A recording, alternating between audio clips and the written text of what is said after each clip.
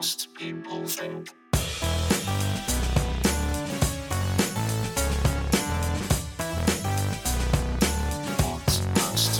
Hello and welcome to episode 54 of What Most People Think. Now, can you hear that? And by can you hear that, I mean can you not hear that? And by not hear that, I mean echoes. I bought a little bit of soundproofing, people. That's thanks to the Patreon. I've got a pop shield now. I've got soundproofing. So do you remember last week when everyone was saying, the problem with having right-wing comedians on is the Tories are in power and all they would want to do is just continually high-five and bum-kiss the Tory administration. But let me tell you, with these new restrictions, I've got plenty of beef.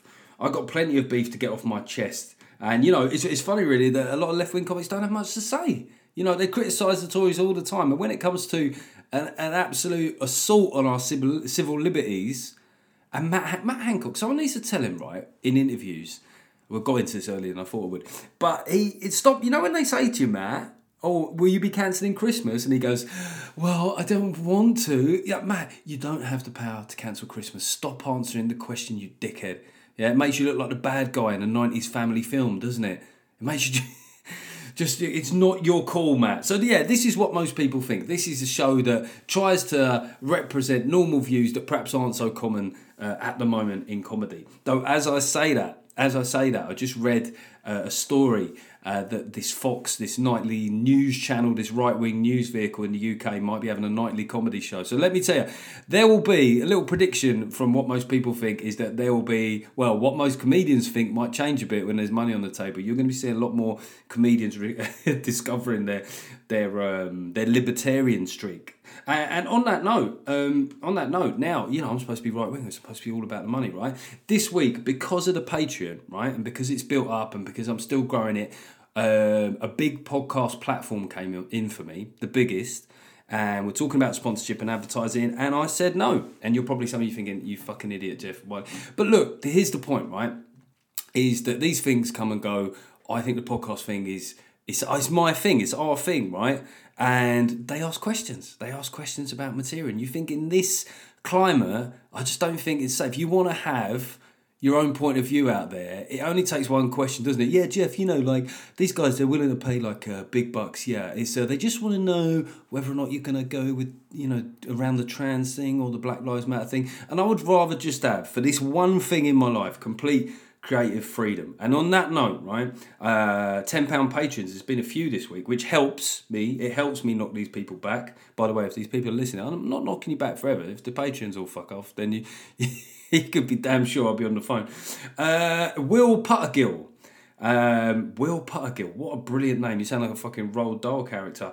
A welcome return of Graham Barnett. Now, Graham got in touch with me and said that Patreon had just cancelled his subscription. Now, if you have a double check, see if it's come out and if you still want to be a part of it, because there were a few Patreons that dropped off. Like I had a drop off of about 10 in a week, and I thought, oh fuck, what have I said? But yeah, just have a check, and if it's still something you want to be involved in, just get it reset up, because there's lots of stuff coming soon. Which I'll talk about later in the show. Graham Barnett's back. David Thorpe is now part of the Patreon thing. Welcome to David. And Martin Herriot. What a brilliant name. Martin Herriot. You sound like the fucking poet laureate, Martin. So if you're new to this, one thing we do is a cuss count. We're just like the daily briefings were. We're keeping track of the curve of the swelling here. And last week's work, bearing in mind I had the guest Andrew Doyle. By the way, thanks so much for the feedback from that. It was really interesting. Most people loved it. A few people sort of got them divided, because I think that because I'd had Marcus Brigstock and David Baddiel, they sort of thought, this is what Jeff's going to do. He's going to have people in that disagree with him. Then I get to hear, my views out. No, I will go anywhere for a guest. I don't care. It's what being a liberal means to me. Anyway, this way, I'm give myself a massive pat on the back there. Did you hear that? Should I just grow another arm so I can literally pat myself on the back? Last week's cuss count was as follows. 2 bollocks, 3 shits, 5 fucks, 11 fuckings, which I know regular listeners are already going, that is low, Jeff. It is low, but as you know, when I have a guest, I do tend to put on airs and graces, try and show me Sunday best. Oh, Andrew Doyle, I shall be using some longer words, I dare say, sir. 1 pissing, 3 shits and 1 shitty. So that is 31 over an hour, and that's a swear rate of 0.5 per minute. Half a swear word a minute, 1 every 2 minutes. It's not too bad. Andrew got involved himself, as I knew he would. Andrew really weighed in with some solid fuckings here. 12 fuckings, 2 bullshits, 1 shit, and 1 twat. But actually, I think that 1 twat was the one that really seemed to get people annoyed. I can't remember whether it was directed at Remain voters or something, but that did seem to have a bit of impact. So this week we're going to be discussing a couple of things. We're going to be discussing, obviously, the government's authoritarian reintroductions of restrictions. We're going to be looking at race stuff, picking up off the back of what Andrew Doyle and me were talking about last week. There's been a couple of things in the States which kind of back up a hell of a lot of what he's saying.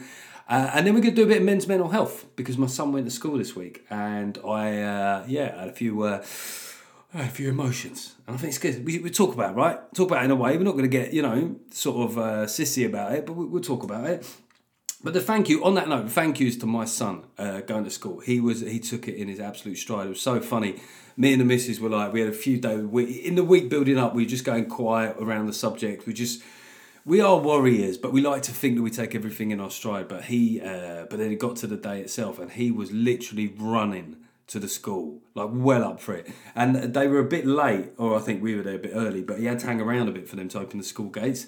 And he was like, there were kids like rocking at the gates, which, from a parental point of view, isn't like sending out the best message of their experience of lockdown with us, is it? It's like, please, I just need some variety. These cunts, they do the same thing. You know what I mean? They're so set in their routine. Please get me in the sandpit, get the crayons out, let's get the party started. So well done to him. He just bowled in there like the Fonz, didn't give a shit. Also, Extinction Rebellion. This is just winding back. It's obviously been a busy news week when Extinction Rebellion blockading the newspapers seems like some sort of thing from another era. But again, it proved why it's good to have a spectrum of comics of different. It's not even left and right, just different opinions, because there was a hell of a lot of British people that thought that was a bullshit move. But you didn't see many comics. Certainly comics on the left saying anything, because the problem for them is to talk out against Extinction Rebellion. It's a groovy cause, isn't it? It's a progressive movement, or it's certainly seen to be. But yeah, the fuck you is also for Extinction Rebellion blockaded. I mean, it's very funny, isn't it, the Extinction Rebellion videos that you get. It's either them actually doing something where you go, look, I don't agree with it, but look, that's actually quite a coup to pull it off, glued themselves to something with fucking organic glue. But I always think, right, with organic glue, I think the police go, don't worry, it's organic glue, it doesn't really stick, does it? I mean, yeah, it'll work for a while, but, the other side of the Extinction Rebellion coin is it's just really weird middle-class people doing a dance outside Buckingham Palace, isn't it? There's no real middle ground in the Extinction Rebellion thing, and they do have an issue with diversity. I mean, they definitely do. Like, Jon Snow, if he saw those Extinction Rebellion things, he'd be furious. There's no people of colour there, and just working class people. It's very hard, even if you are a working class person that is concerned about the environment. You go, I am concerned about the environment, but I'd rather express that not in the form of shit A-level amateur dramatics.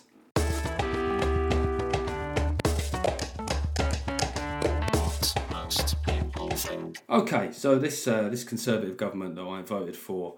Because one of the things, if you're right of centre, this is one thing that's weird. Having issues with a Conservative government doesn't make you not a Conservative anymore. It just means that you're annoyed with these Conservatives, right? So the core principles is low taxation where possible, a lean benefit system, and stay out of my fucking business. Okay, just trust personal responsibility. That is one of the core elements for me of what makes me a Conservative voter. And it just so happens that the Conservative Party are the best embodiment of those values. So imagine how you feel when this government almost can't wait to get another restriction back out there. The fucking rule of 6. The rule of 6 people. I was furious. I mean, I was furious because I'd only just announced, and I'll come on to this, but about what's happening with the few tour dates I'm able to get going this year. First thing is, right, they announce it at 10 p.m. late at night, so everyone wakes up to it in the morning. That isn't the best thing to do, right? No one likes waking up to bad news, do they? You just sort of get up, certainly when you're my age, it's hard getting up. It's always a bit of a shock, isn't it? Just having to stretch yourself out, and then you find out that there's some shit that you can't do again, right? At least wait till lunch. Everything seems a bit better when you've had a ham sandwich, And they've said there's six people across England, You know, they can all be from different households. I mean, one thing is I do feel sorry for young people because if you're a middle-aged person, you're sort of going, 6 people in a group, you go, all right, I'll see if I can get my numbers down to 6. Yeah, I'll have to let down a couple of lads. I couldn't get 6 people together for my funeral if there was Champions League on. I swear to God. It's young people, isn't it? They're the ones that have got friends, and this is another way that they've been shafted. And Matt Hancock's out there. He just seems to enjoy it a little bit too much for me. He just seems to get off on the power, like, hey, good guys, look, I hate to make you do this. He just seems like a regional manager that just was born to be a regional manager. I think that there are some Tories at the moment that I admire. Rishi Sunak. Well, Rishi Sunak currently, but Matt Hancock, man. I'd have bullied him if I was at school with him. I know that's a terrible thing to say in the current age, and you're not supposed to advocate bullying. But comedy is about being honest, and I think he's the kind of person that would have got a couple of slaps. And then, of course, the reaction is depressing, isn't it? There's so little discussion of civil liberty in the current debate. What I think of is, I don't remember in Star Wars Episode 3, Revenge of the Sith. Yes, this is another Star Wars reference, and strap yourself in. There'll probably be a cricket one. Is when Chancellor Palpatine takes on temporary, extreme powers, and Natalie Portman really murders the lion, but the lion is, so this is how liberty dies, to thunderous applause. I mean, she absolutely butchers the line, but I sort of feel like that every time there's been a restriction throughout COVID, and then you look on left-wing Twitter, and a lot of them like it. A lot of left-wing people like it. Bear in mind at the election, and I know you're thinking, Jeff, you turn this on to assault on the left. Yeah, I think I am. Is the election, it was all like this hard-right, authoritarian Tory government, and you go, well, look, they're being authoritarian right now. This is your chance. What have you got to say about it? I mean, but then you get the other side of it, don't you? You get the other side of it. You get the performance confusion as well, where people are I just don't understand. I don't get it. And when people say, look, I don't understand because I can go to work with more than 6 people, but I can't socialise. I'm like, look, why that is. It's because the government are prioritising the economy. You know why that is. It's because the government are prioritising the economy over you wanting to pay fucking rounders on Clapham Common with 30 of your mates, right? I'm not saying that I agree with it. I think it's right. I just think that we know deep down why this is. There are double standards on everything. Kids are going to school in groups of more than this. It's about them trying to find a way through. I happen to disagree with this measure, but don't pretend that you don't understand the logic. It's the same people that were just like, stay alert. I don't understand. What's a meter? I don't understand what a meter is. What's the new slogan? Hands, face, wash. Hands, space, face. Hands, space, face. Face, space. Look, I don't think as slogans go, that's not too bad, because the original, Stay at Home, Protect the NHS, Save Lives, that was the incredible debut album, wasn't it? That was the 5-star, everyone had it, it won the Mercury, it won 7 Brits, and then of course we had Stay Alert, Control the Virus, and Protect the NHS, Save Lives. And then that was the tricky second album, wasn't it? And some people appreciated it, but mostly it was seen to be a bit of a bad follow-up. This is like a solid third album, I think, Hands, Face, Space. I do think that people need to be refocused on the basics at this point, because the truth is, how many people are going to observe this within their own house and in public spaces outside, right? And mostly in restaurants and in pubs, people don't really meet in groups of more than 6 anyway, and in comedy, we were already working to groups of 2, 4 and 6 mainly. So this is about how people interact with their own families. And I don't think people are going to observe it. I think you should have just gone with personal fucking responsibility and go, look, this is now on you, right? And the left would have moaned because they can't stand the idea that human beings are accountable for their behaviour. But just say, yeah, you've got to go back to doing the basics. I mean, I've stopped washing my hands. I was doing the 20-second thing. Now I've got, you know what I mean? Like I'm 5 seconds, then I use the remaining moisture just to sort my hair out. I've gone back to the person I always was. And how many of us, when we meet up with groups, right, and then we do all that thing like, are you doing the hugging thing? I'm just do the hugging thing. And it's quite nice, isn't it? I love hugging. I'm saying, I'm cool with all people taking their own decisions, but I think the government have to put it back on people. I don't like this heavy-handed intervention. I don't like the fact that the government did this without reference to Parliament. You know, they're just breaking the news like, hey, LBC, do you want a story? Well, how about you tell the elected fucking representatives first? And Lindsay Hoyle, he wasn't happy at all. Hey, Matt Hancock, I love it when someone from Berwick gets home. Hey, you. He's like Dickie Bird, isn't he? There's something about him that they've just got a natural style. Hey, Mr. Hancock, all right, you take it fucking piss you are. And, you know, this is happening all over Europe. They've been one thing I do find odd is like France and Spain were having like 8,000s. And, you know, they were sort of, you know, still seeing how things went. We got up into the 2000s. And then, of course, like GMB starts squealing and the government just cave in. And I think it's such a disappointment, the degree to which this government have been led by social media. And it does make you look again at Sweden and where all their numbers are going. You think, like, this is the worst thing. I think the government and Sage, at the beginning, that was the model that they were going to follow. And they got talked out of it. And to be so close to taking a bold but productive stance have you noticed how herd immunity is no longer seen as a bad word? Do you remember for ages that was a stick to beat the government with? They're going, oh yeah, they're going for herd immunity because they want to kill us. And that's gone away because I sort of think people are going, oh yeah, like none of these vaccines are coming through. That one AstraZeneca, I think someone's face basically expanded like Will Smith in Hancock. Oh no, Hitch. And yeah, you know, Sweden's gone their own way. We could have had some of that. But no, everyone was like, oh, the government wants us to die, and the lack of nuance of a fucking national lockdown. And then we got supposedly conservative government that are saying, look, we don't want to have a second national lockdown. I'm not doing it, okay? And now I'm in the tinfoil hat thing that I never thought I'd be. I think I'm a reasonable man. I did all the stuff. I objected to a lot of it as it was happening, but I did it. I did the face mask thing. I still haven't had conclusive, absolute proof that this works, but I've done it right from the moment it was mandated. I've done it grudgingly. But I'll tell you something, if you think I'm not going to see my family at Christmas, Mr. Hancock, you got another thing coming, mate. Nothing is going to tell me what to do. You know, what do you think you are? Not even Santa would have jurisdiction over Christmas. Oh my God. What most people think. He's fucking hypocrites, you know what I mean? He's fucking hypocrites. The same people who cheered on lockdown. There's a lot of people who've got dual positions on this now, haven't they? The same people that cheered on lockdown, but then were the first to say that we were doing badly in comparison to the rest of the G7 economically. Would have think, well, which is it? What do you care about? You know, the same people that worry about economic figures, but going, I'm not going back to work just to save Pret. Just pick a team. It's okay. It's okay to be a selfish individual, right?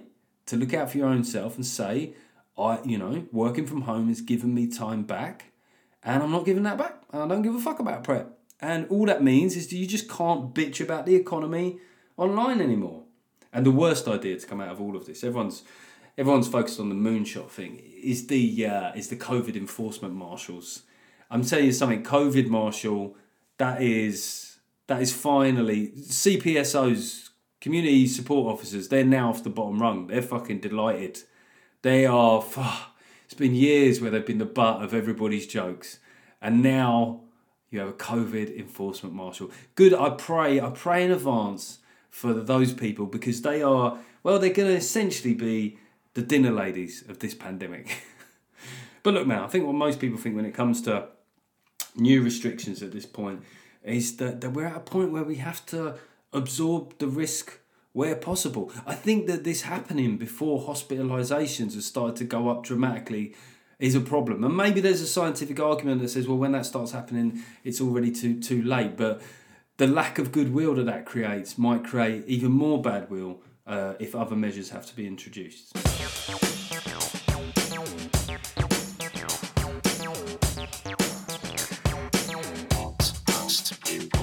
Just a quick hype here. I'm going to say hello to some new £5 patrons. Somebody whose name is just ND Brown.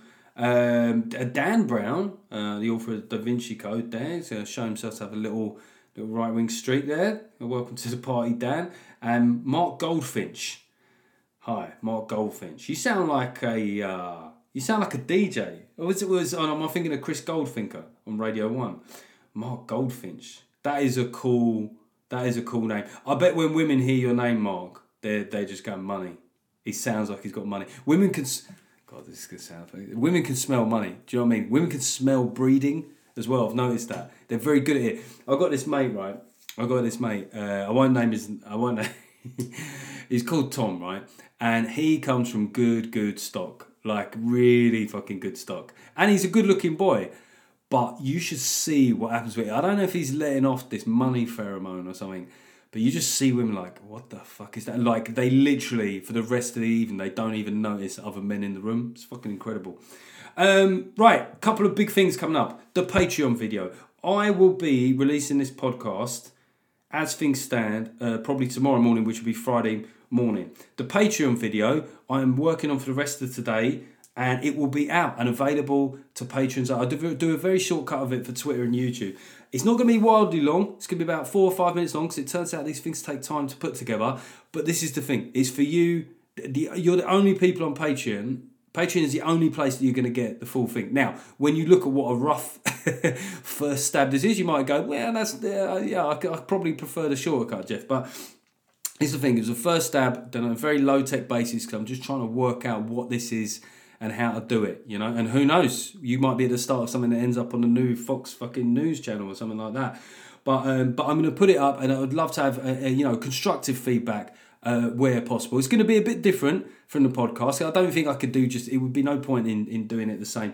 And I'm going to try for the time being to get one of those out a month at least. I might be able to speed it up and get more out, and obviously, just see. You might all go, yeah, nice try, Jeff, but it was shit. Just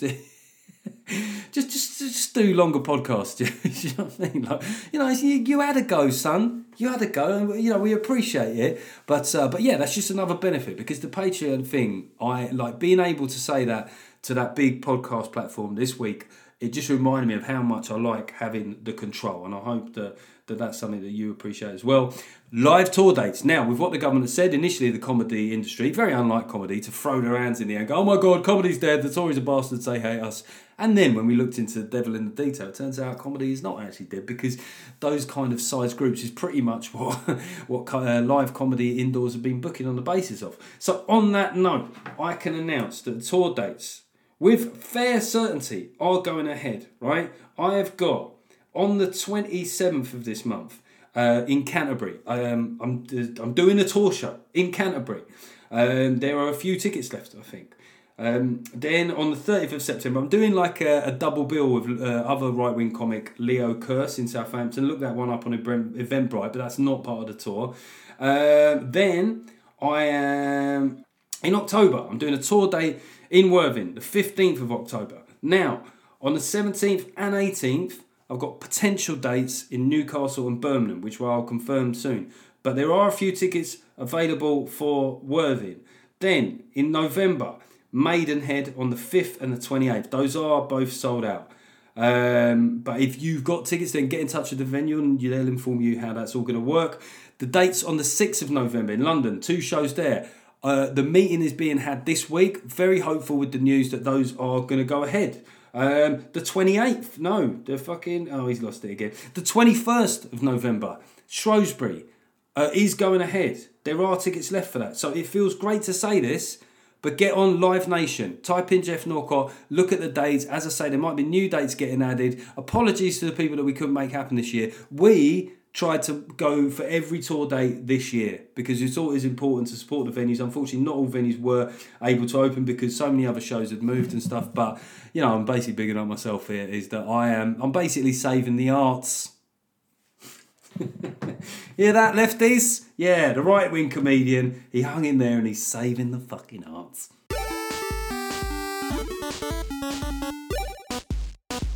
Okay, we're going to talk now a bit about sort of race relations. This is stuff coming from the States, and it follows on quite neatly from what we were talking about with Andrew Doyle last week. It was 2 clips, basically, this is centred around. You might have seen this one on Twitter. The first of which is from a company in the US where somebody is giving a talk on race awareness. Okay, so I'm just going to play the clip. Hopefully, I've got a new setup here with this sound booth. Hopefully, you'll be able to hear it okay. It's reasonably long, but I think it's worth hearing all of this before we talk about it. All white people are racist. So I put this up because I really want any white person in the room to know up front that this is what we're dealing with, that it's not going to be this coddling of white tears and what that looks like. We're not going to discuss, oh, maybe some of us have worked it out. No, you're always going to be racist, actually. So even when you're on your path to trying to figure out how to be a better human being, because I believe that white people are born into not being human. Okay, I think we can stop it there. I mean, like, I was planning to play a bit more of that clip, but I think we get the gist. So this woman's coming to a workplace. It looks a bit like a sort of something from The Office, really. So she's standing at the front of the room, and she's just lecturing these people, and she's telling them that they're racist and people are born into racism. And later on in the clip, she also adds in that they're white demons, which I actually found quite funny. So how has it got to this, right? And the people, if you see the clip, right, if you go on Andrew Dawes' Twitter, he's got it up, it sort of pans round to what the white people in the room are doing. They're just taking notes. And like most white people now, they're just like, I'm going to do the old Eddie Murphy white man voice from the 80s. I'm just going to shut the fuck up now and listen, because, I don't want to cause any trouble. They are. And there's one black woman there that looks like she's in the audience going, she thinks it's bullshit as well. And you hear the woman giving the talk herself, and she does a couple of like little laughs, which I think are quite instructive, because she's sort of thinking, how am I getting paid to do this? In a weird way, I'm not really angry with the woman herself, because this is obviously what she thinks. One thing I am, when you watch the clip that does annoy me, is that she's wearing this skin-tight leotard, and, well, it's all going on physically. I mean, look, this is a very conservative attitude. I just think whatever you're talking about, let's have a bit of... let's have a bit of correct dress in the workplace. And I know that attitude is probably problematic in and of itself, but you're in an office, for God's sake, all right? But the thing is, she's not the problem, is she? She thinks this. The problem is the bosses that have sort of brought this into their workplace. The paranoid, middle management and above, probably above, the guys that are probably out on the golf course while this is happening, going, we had to do our BLM thing, and it's happening today back at the office. We just don't want any heat for the... they're not sitting in there, are they? They have essentially invited something pretty toxic into their workplace, and those poor employees have got to sit there and just go away, having been told off by another adult. What most people think. I mean, the way that the woman's saying, like the way that she's laughing at the things she's saying, it did make me think it was like a bit like in Practical Jokers. Have you seen that show where, like one guy goes into a thing and they have an earpiece and they instruct them on sort of increasingly outrageous things to do and say. But the heart of what she's saying is that you as a racial community are given to one way of acting and thinking. And that to me is, and I know, apparently black people can't be racist to white people. That to me is always what racism was. It was the presumption of inalienable negative characteristics, right? Because the problem is that is a slippery slope, isn't it? When you look at the hard right, fascist, racist, that's what they want to hear, because then they can go, well, if they can say that, we can say this, and they can start with their hateful narratives about people of other races, right? If you can say that white people are demons and they're born a bit evil, you can then say things about black people, Asian people, Southeast Asians, and anybody you like, and women and men. It's either all okay or none of it's okay. And I do think that there is something to be said for looking into the possibility that you might contain unconscious bias, right? I think that there's an argument for that. Certainly certain generations to sort of question themselves about their instinctive reactions to black and Asian people. I don't think your starting point can be you are fucking born this way. Because then the other point is that, well, if I'm born this way, well, what's the point in changing? If it's unconscious, I can't control it. I just think it's the opposite of what the left used to believe. I say the left here. I don't think hardly anyone I don't think there's a lot of people on the left that are horrified of this behaviour, but it is of the left spectrum, if you get my drift. And I don't think this leads anywhere good, right? And on that note, I saw another tweet this week, and again, don't live your life by Twitter, because it's, you can always find an example of an arsehole somewhere. But sometimes you come across things that you think, well, the fact that could happen at all is concerning in itself. So there is a there is a university in the States where they have got non-whites and a whites cafe. Yeah. So they've got they've got the Black, Indigenous and People of Colour Cafe as a space for students from marginalised racial, ethnic, cultural communities to gather and to relate to one another and to discuss their experience as students on campus and as people of colour in the world. Because that's always what people want to do, right? That's always what people want to do. You know, if you're black, yeah, you just want to sit with other black people and talk about being black, right? Go, fucking another day being black, right? Oh, you tell me about it. Just put it on the heap, right?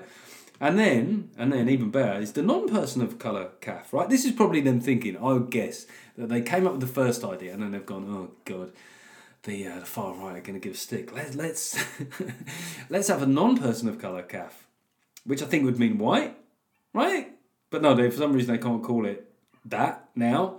It's a space for students that do not identify as persons of colour. Oh no, it's more tenuous than that even. They don't identify as persons of colour, to gather and discuss their experience as students on campus and as non-POC in the world. So this is... Now, for clarity, one thing that the right do is we often leave out details. These aren't cafes that are always going to be there. These were things happening on specific days, right? But when you talk about people meeting in separate groups on campus, segregated groups, right? Not legally segregated. You have to look at the historical ramifications of that.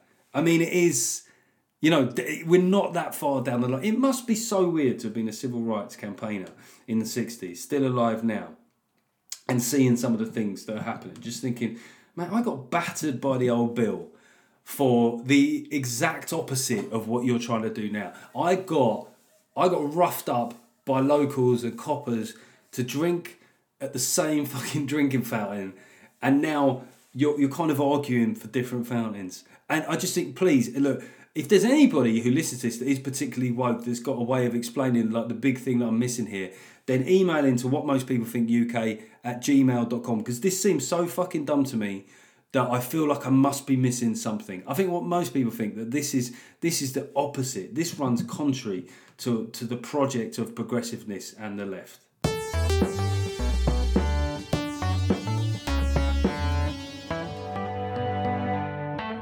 Bit serious, didn't it, eh? I was to have my little MLK moment. I have a dream that one day I'll be able to sit with my black friend and have a milkshake. That's my dream, by the way. I mean, I think Martin Luther King probably was already allowed to do that. Yeah? Okay, we're going to do a bit of men's mental health now. I like to do these once in a while, but only as they occur to me, not like as a standard thing, because they come around. You know, like most, like in a way, this is sort of symptomatic of the problem with men's mental health, is I'm not thinking about it a lot of the time. And then it occurs to me, right? And sometimes it takes a little spur, like the other week it was my old man, his anniversary coming up. And then this week it was my kid going back to school. And it was interesting. Like I've always said earlier in the podcast, you know, me and my wife, we were expecting something, but he was fine with it, and that was great. Do you know what I mean? Like it made me fucking beam from the inside when I just saw him, because you don't know with your kid at home, you know, they got a bit about them, and you just think, but they might just crumble. It might have been that he was good in the nets. There's your cricket analogy. That he was good in the nets. You know, get him out in the middle. What happens? But I just saw him with the other kids, and he looked happy to be there. And he looked himself, and I can't tell you like how happy that made me. But equally, I can't tell you how much it shocked me coming back to an empty house, because obviously I'm doing a lot of writing and broadcasting in the house at the moment. So I come back, and there's just no one there.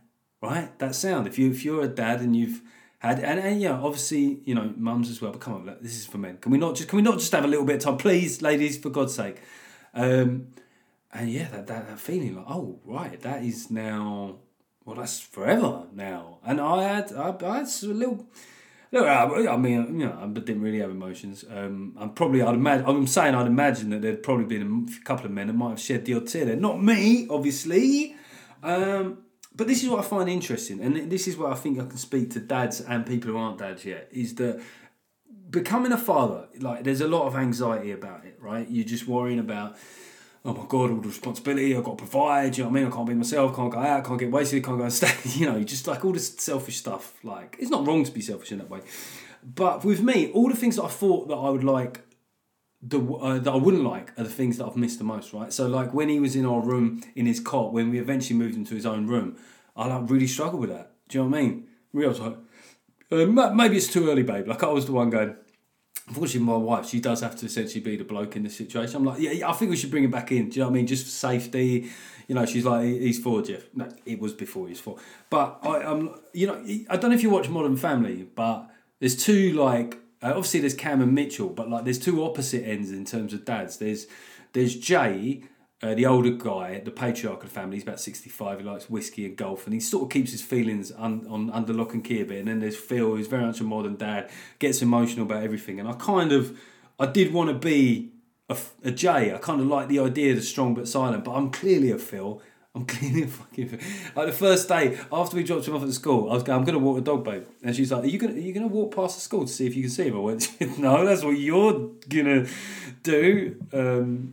But yeah, there is a problem that I found where, you know, when that self-reproach, right? A little stage ends and then you're like, oh God, you know, like you give yourself stick, you think, well, did I give him enough time or attention and stuff? And you sort of, there's this big problem, and it happens in grief as well, which is giving yourself stick for, you know, either the son, father or brother that you weren't rather than the one you were. And I think I was on my phone too much. And then I thought, with this generation, yeah, I was on my phone a fair bit. But, you know, these days, can't smoke. Right, we can't drink during the day. You know, we can't just go down the pub or the bookies. I need something to kind of like take the edge out of, you know, the tedium of existence. So yeah, I think it's time. You know, as modern parents, yeah, maybe we are on our phones a bit too much. But it's like there's a lot of stuff that we aren't doing. You know, maybe you're the person that's gone down the vaping route and has convinced yourself that blowing sort of fucking popcorn smoke all over your kid is fine. Okay, well, good luck with that. They're just going to end up... The kids are going to end up hating something. I grew up hating the fact that my parents smoked. Now my son is going to grow up with an issue with people just staring blankly at their phone and going... or occasionally shout things like, who's this fucking wanker giving me shit on Twitter? So yeah, I don't know if you've gone through that in the last week, or if it reminds you, or if you're somebody who's thinking about having kids. You might surprise yourself, you know, in terms of becoming a dad. All this stuff when they're pregnant that you just have little anxiety attacks about. I did it. I was like, oh my God, fucking the walls closing in. I can't breathe. Is it hot in here? Are actually the things that I miss. Don't get me wrong, I'm a week into it now, and a little bit of peace and quiet, you know, is a good thing. And I really look forward to him coming back. Jeff, what is going on with the podcast this week? Is it going to go, we are the world, we are the children, we are the ones who make brighter day. Look, I'm just saying that I'm pleased to find that most of the things about fatherhood that I thought would scare me were the things that I like the best.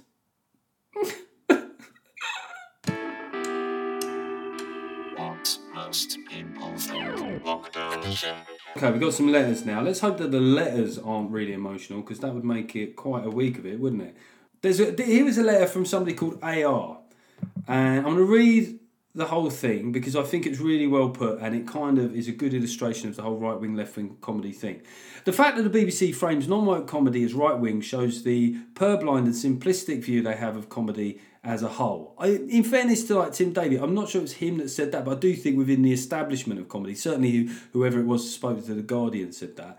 What most people think is that comedy should be funny first and foremost. One of the greatest comedians of the modern era must be the late Jeremy Hardy. I totally agree on that. Politically, we are poles apart, but it doesn't matter. His timing, delivery, and of course, content was sublime. The point the BBC misses is that the current comedic output is by and large woke. The opposite to woke is not right-wing, it's normal. Yeah, or like a common view, right? Andrew Doyle's not right-wing, nor Constantine. You are, as is Leo Kearse, but you're all funny though, and you're not woke. The reason the Tories came to power in 2019 is because they stood for law, order, controlled borders, and a strong economy. Amen, brother. Jeremy Corbyn spoke about his pronouns. I mean, this guy's just preach, as they say on the left. The Beeb makes the same mistake Labour made, which is playing to a small, unrepresentative, for a very vocal audience, which they mistake for a barometer of the country as a whole. Well, look, this is the thing, and this sounds like I'm sucking up to the bigwigs at the BBC, but this is, I always be honest on this podcast, this is the truth. The commissioners, the people at the top, the diversity panel, they all get this. What you're talking about here, they all understand it. It is not the people in charge, okay? It's as you come down the thing, once you get into production companies and producers, they care about making the kind of television they want to make, which is fair enough. But those motives don't necessarily sit with the people at the senior level of a corporation that want to provide stuff for everybody. But trust me, there are people who get it and are working on that. It's not true to say that comedians punch up, so whoever's in power will be the subject to their jokes. When Tony Blair came to power, he was flanked by comedians such as Eddie Izzard and was immune from attack or lampooning for certainly his first term. Yeah, that's fair to say. Like, Blair, I mean, what happened was the left climbed in on Iraq, didn't they? You know, that was the cool thing. Well, let's be angry about Iraq, but they weren't actually going for the Labour Party. They were going for Blair, Campbell, and they're going for the concept of war. They never really looked at things that happened on Labour's watch, like the rise in ASBOs, the rise in antisocial behaviour, the rise in stealth taxes, the fact that council tax went up by 107% and it affected poor people worse than it affected rich people. None of that was scrutinised. The sound of laughter in studios is now unfamiliar as it has been replaced by applause, which is shorthand for saying I agree with your values. TV comedians seem to be activists or have to deliver content that is framed in a certain way.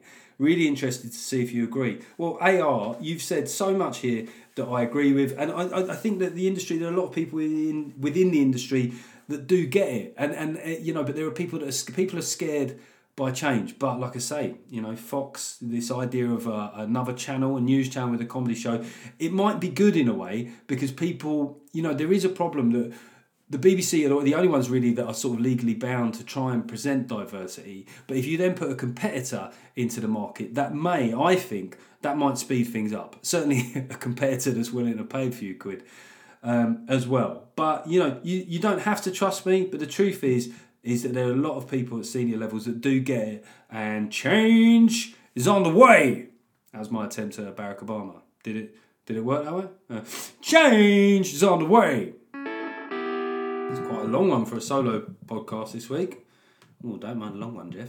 Come on. You got to laugh. I know that's childish. I'll tell you one thing about being British, right, is that you snigger at smutty humour. I think whenever I go to a petrol station, is when it says extra long nozzle or extra long hose. Come on, that, like, if you don't laugh at that, then you ain't British. That should be the citizenship test. Nothing to do with race, colour, or creed. Do you laugh in Subway when they ask you if you want a 6-inch or a foot long? I always want the foot long. Hi, Jeff. I've been enjoying your podcast. He spells it with a J. I wonder if this is a callback to the fact that a lot of people during the right-wing, left-wing thing seem to think my name is Jeff Norwood, which just made me sound like one of those entertainers. Hey, it's me, Jeff Norwood, on the Comedians. I'll tell you something. My mother-in-law, all right? My mother-in-law, she lost a lot of weight. Fair play to her. That was in homage to John Thompson's brilliant character. I can't remember the one, but basically, check him out. He used to do a character, Bernard Right On. So he'd start off like he was going to do a hateful gag, and then he would end up with a woke one. I've been enjoying your podcast, despite the fact you're a pound shot Bill Burr, but I'll let that slide. I'm aspiring. If I end up as a pound shot Bill Burr, I'll feel like I've achieved something. I think there needs to be more fight content, so I was thinking of some potential matchups outside of the House of Commons. Who do you think would win in the following bouts? Kay Berlusconi, that's fucking great, versus Julia Hartley-Brewer. It's got to be Julia, isn't it? Do you know what I mean? I think Julia's got the height for one. I think she's got the range. You know, the punch power coming down from that height is big. I think Kay gives it the big un. But you know, she's like, yeah. I get the impression with Julia as well, and I'm stereotyping here, you know, because she comes from a good background. I think she might have played a bit of hockey and smacked some fucking shins in her. If she's listening, you can correct me on this, Julia, but I say it with admiration. And that's an easy one for me. I think Julia Hartley-Brewer, no time at all. I think Kay Berlusconi there is going to be a bit fixated on her hair, and I think that's a first round knockout. And James O'Brien versus Mark Dolan. Right, so Mark Dolan this week had the thing where he cut up a face mask live on air, and you know, that naturally received quite a lot of attention. And then James O'Brien, who sort of cuts up face mask with words in a way, you know. If he's bored, he'll just say, "Oh, blue passports," and then so in both ways they are both quite triggering people. James O'Brien, I think there's a mistake to make there. Is I don't know enough about Mark. People like James O'Brien chilled out progressive dudes are often the angriest. Okay, they are. I don't know why that is. I think your sort of middle class liberal beta male has a lot of rage. It's because politically things aren't going their way. That's why, sort of sidebar from this fight. I do sort of wonder, like, do they really not want Brexit to happen? Because at the moment there is a fair bit of evidence to suggest that if it's no deal, it's going to be shit. Like, what do they want more? If Brexit doesn't happen, they never get to be proved right. So I wonder if you make them that offer, go, come on, man. If this happens, you get to be proved right about everything. So secretly, you need Brexit to happen. But as far as the fight goes, I think James Bryan, he's lost a bit of weight. I think he's quite wiry there. I think he's going to work the inside. I think he's going to just wear Mark Dolan down there with some body shots. I think Mark might pull out like a surprise gesture, a bit like WWE, where he cuts up something or something like that. But I think that is James O'Brien's 7th round stoppage. So Mark, that takes it a fair bit of the distance. But in the end, that is a win for James O'Brien. So there's a win for the left and a win for the right there. And that was from Sam. Thanks, and go fuck yourself. Thank you, Sam. Fuck yourself in a nice way. Okay, that's the end of the podcast this week. We've got, just before we do the reviews, we had a few new £5, £3 patrons here. Michael Whitaker, Scotty, Kate Range, that's a great name, Kate Range, and Five Spires Live. I'm presuming that's not your name. Kate Range is a good one. Kate Range sounds like a sort of intrepid reporter. I don't know. This is Kate Range reporting for CNN from the World Testicle Convention. This is what happens when I'm trying to look at one thing, trying to be funny whilst looking at something on my phone. The reason I'm looking at my phone is I'm just trying to find last week's the reviews on iTunes, because we had a few 5-star. If you read 5 stars, I'll definitely read it out. If you mug me off, I might read it out, but only if I think that you're being a bit whiny. This is from 27 Velvet. Jeff is a good man. Fucking, you're right, mate. That's why I'm able to be honest about my darker sides, because deep down I'm actually a lovely bloke. I love Jeff since I saw him on the MASH report. I keep missing him alive. I was at Silverstone, Formula 1, and went to the entertainment tent only to find I'd just missed Jeff. Can I level with you there? You didn't miss much. I was not on good form that day. Then he performed in York a couple of minutes from my house, but I had no idea until the next day. Look, people have said this to me about a podcast. I didn't realise you had a podcast. I think there's one thing you could say about me on social media is I flog the shit out of everything.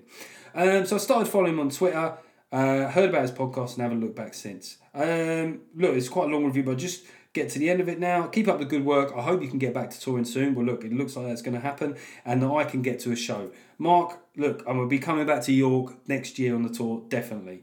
This one is from a collection of letters suggesting it's a Russian bot. I listened to Jeff's podcast at work doing world's most boring job. Thank God for Bluetooth earpiece. Let's just say if I got caught, I would be fired. So as I slowly slide down the lubricated banisters of life, this is fucking Nabokov that's written this. Jeff's podcast is like one of the only splinters that's pointing downwards. What a beautiful metaphor that is. Steve from Maidstone. So I'm reading it all in his Russian accent. Steve, Maidstone. This one is from Milky. Wow, that is a Milky. Why do they call you that? Discovered this at the beginning of lockdown. Is now my company on the drive up to see my boys. Although there could be more hour-long episodes to cover the whole journey. Well, at the moment we're kind of going 2 40 minutes, then an hour with a guest, and I think I could do. Well, this one's longer. It was just for you, Milky. Lovely, Milky. Another review, dealing with identity politics, the final frontier. I think I've read this one out before, but look, that is the end of the podcast for this week, and look, just make your own mind up about what is the scope of the government to tell you what to do. And also, let's be honest, if they're talking about £100 fines, you might have to just, how much do I like my family? You go, we should be meeting up. Okay, who's coming? Because the people you mentioned there, that doesn't sound like £100 get together to me. Okay, so I'm out. If you'd have said that, hilarious Uncle Brian's coming, bang, yeah, I will put in. Maybe just have a whip round. Just go, all right, we'll just put 100 in. Let's see how far we can get with this. And then the other thing is if it's really annoying you, the social gathering, you could call the police on your own family. bring it to a quick end.